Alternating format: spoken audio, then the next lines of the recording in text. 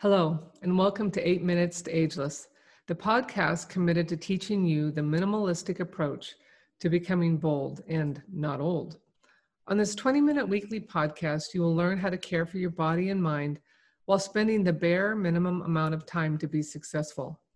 I know that life is full, so full that we tend to put our own needs on the back burner, and in some cases are simply too confused to figure out what to do, so we do nothing.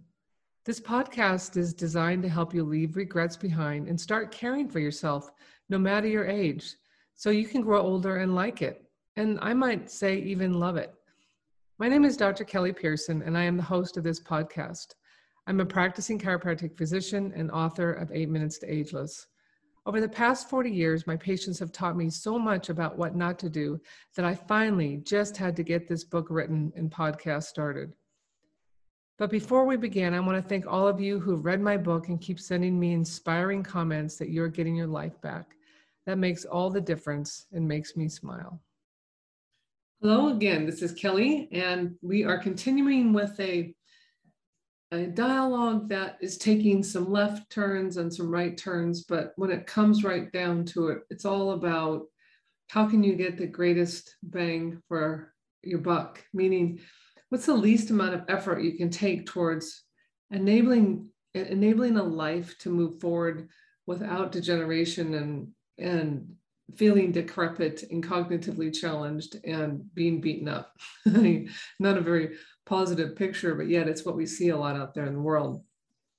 And while a lot of the podcast is around physicalities, things we can do with our body, it's not always just about what we do or what we eat, but it's often, what we think, and then subsequently what then comes out of our mouth that adds to the stress, that adds to the anxiety, that beats us down, that has us having our head hung forward, which if you do that for a long enough period of time, your posture starts to take a negative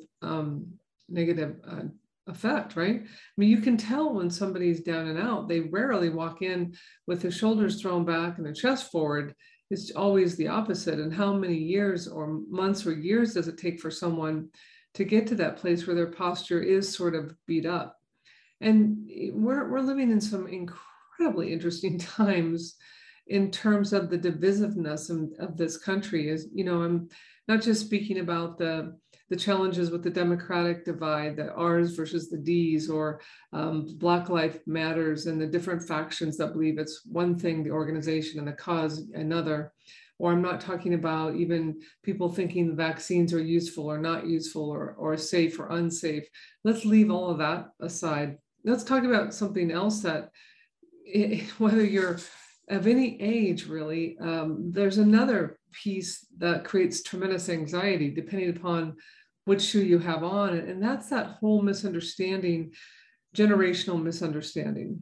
And not long ago, I was with a group of my friends, and I have a very blessed group of friends that we can just say what's real for us.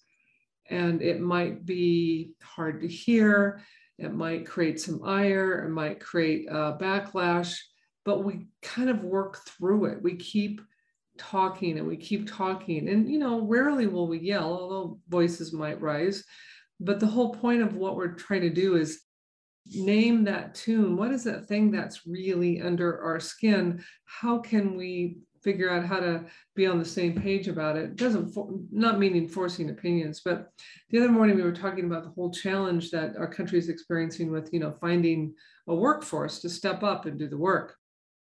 And that inevitably leads to the conversation between the generational shift between those of us who are boomers, I'm 64, and then the millennials that were often hiring under 40 or less.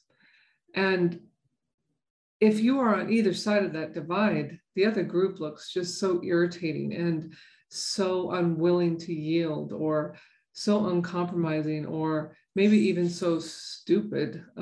We might go that far. And when you live with that anxiety that doesn't ever really get talked through, it becomes a source of irritation. I'm a business owner of almost 40 years, and now I'm old enough that all of my patients are Medicare age, if they're my age, and a lot of the people I hire are younger, and that's by design. We want some new blood, and you want to always be adding to the vitality of the practice. And yet they come from a different perspective when we're trying to figure out what to do with the practice, or how to work, or how many hours to work, and that type of thing. And this conversation that I had the other day, which hopefully will be inspired for you to have with your friends after listening to this podcast, is let's really try to be in each other's shoes. Let's take my shoes first. Of course, that's how we like to roll, right? First, hear me out. But, I've been in practice for 40 years. We've developed a really good reputation through one tiny baby step at a time. Every new patient was a celebration. If anything went poorly with the patient, we were devastated. If someone didn't come back in, we wanted to know why. And then you grow and you get busier, and the new patients are obviously much more a larger number, and things happen and you're busy and you don't always follow through with every little detail like you might have when you started practice. Yet there's a tremendous amount of angst still for me and my husband, who were the developers of the practice. And, we've known to work 5 days a week. We know the hours it takes. We know the extra efforts on the weekends. We've, bit the bullet and created a really nice clinic with this super expensive overhead, because 40 years ago, that was kind of the thing to do. And then I'm dealing with a population that doesn't really relate all the time to what I'm up to. And so that's just when we put the other shoe on. Here's a generation that grew up watching their parents age, lose hair, go gray, fight, get divorced, work too hard, never at home, don't make enough money, blah, blah, blah.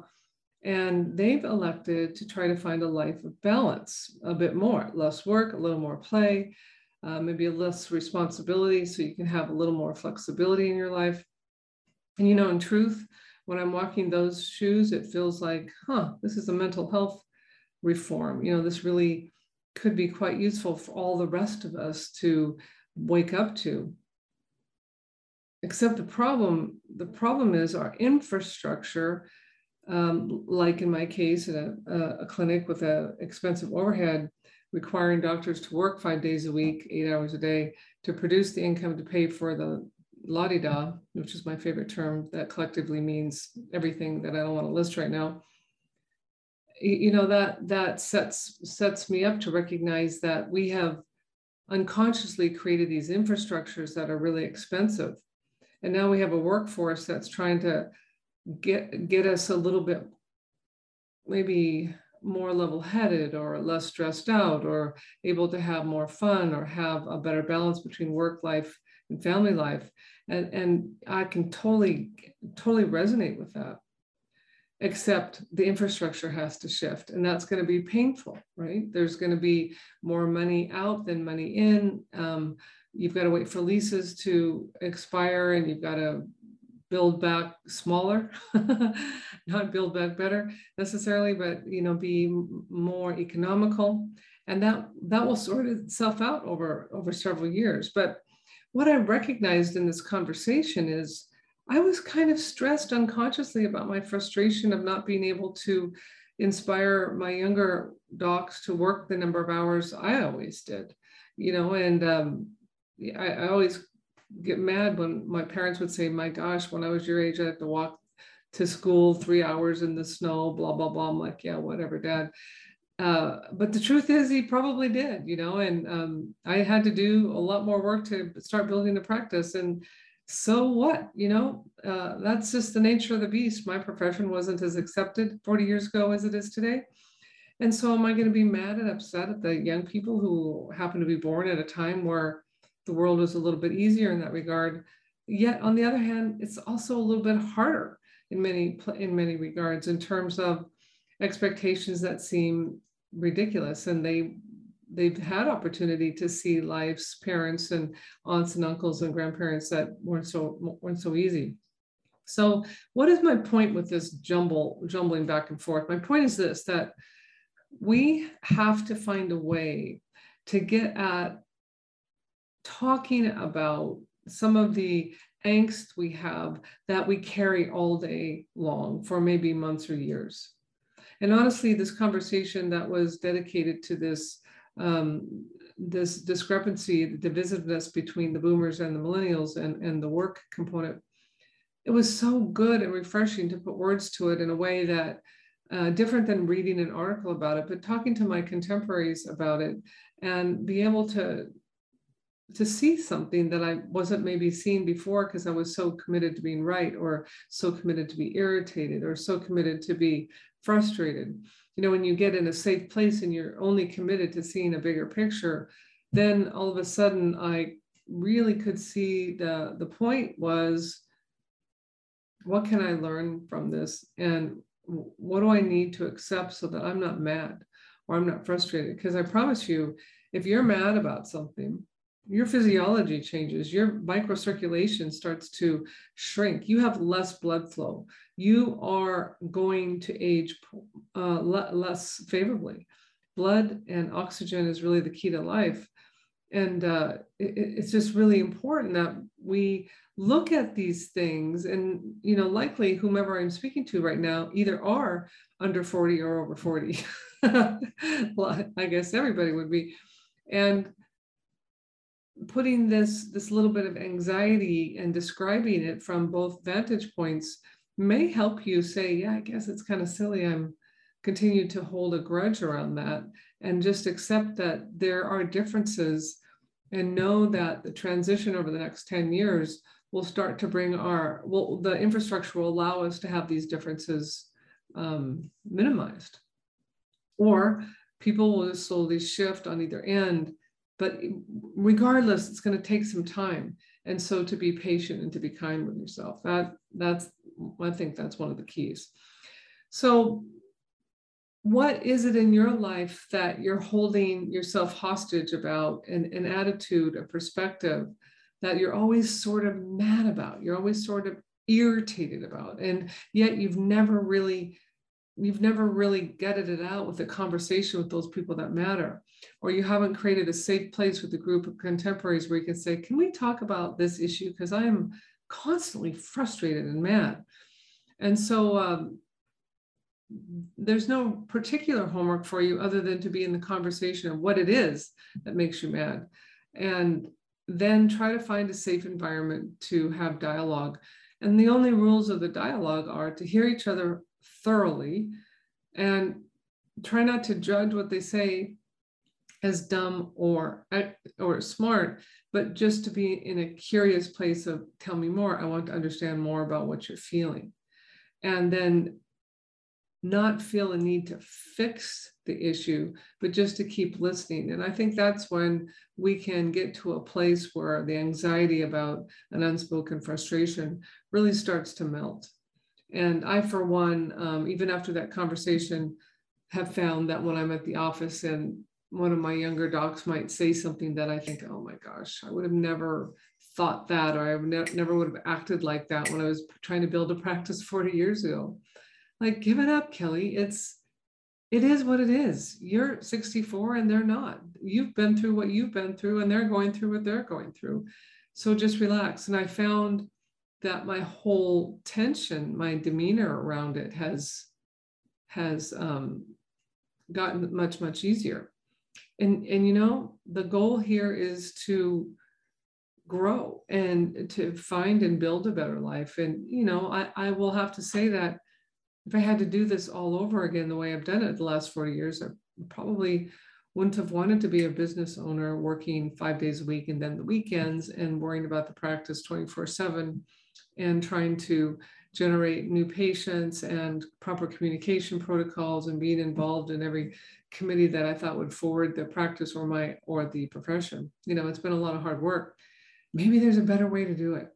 So that's the question. What is it you're doing right now in life? Maybe there's a better way to do it. And as you explore that, you'll be kind of interested. And I would say explore it with another human being, because the power of hearing yourself speak is where a lot of resonance occurs. All right, I just I wanted to throw that out this week because I think it's important. And also I wanted to let you know that I'll be talking more about this, but on our website, pearsonandweary.com, which is my clinical practice. While this podcast is 8 Minutes to Ageless, it's the book that I wrote, but as a practicing chiropractor, we do a lot of classes online with my clinic. Pearson is my last name, and my husband is Weary. Kind of sounds like Pearson and Weary Pain Relief Clinic. Sounds like you both have to be in pain and tired to come, but that just happens to be his last name. In any event, on our website, Pearson and Weary, spelled just like it sounds, .com, under resources and classes, you'll see that there is now a series for people who have either chronic neck pain or chronic low back pain. And the series is really, I think, super exciting in that after 40 years of practice, I've seen all these different etiologies of pain. And we break it down into 10 steps, both for the neck pain and the back pain. They're separate courses. Over 6 weeks, they're half-an-hour course. And then you take 2 steps a week and you work with the suggested steps for that week and then go after it again the next week for another 30-minute class. The cost, I think, is extraordinarily fabulous. It's $49, and you can sign up online under the resources and classes tab. And you know, at the end of all that, if you really feel like, gosh, I would love to talk to Dr. Pearson, about my situation to put me on the right track, then that's offered too as something we do as an additional fee.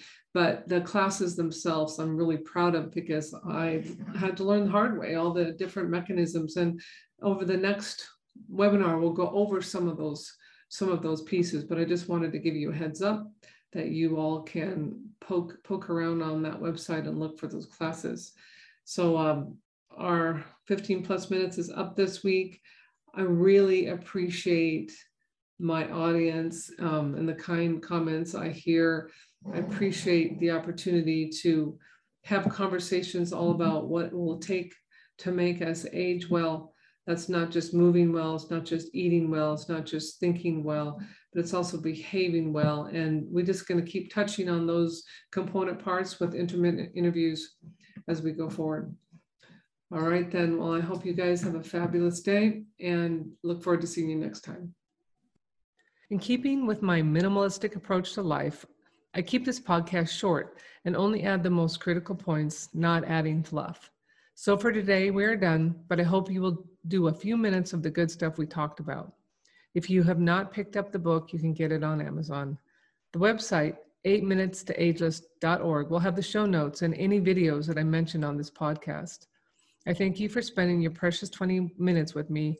And as always, you can reach out and contact me via the website. Remember, one day at a time, you are getting bolder and not older. I look forward to seeing you next week.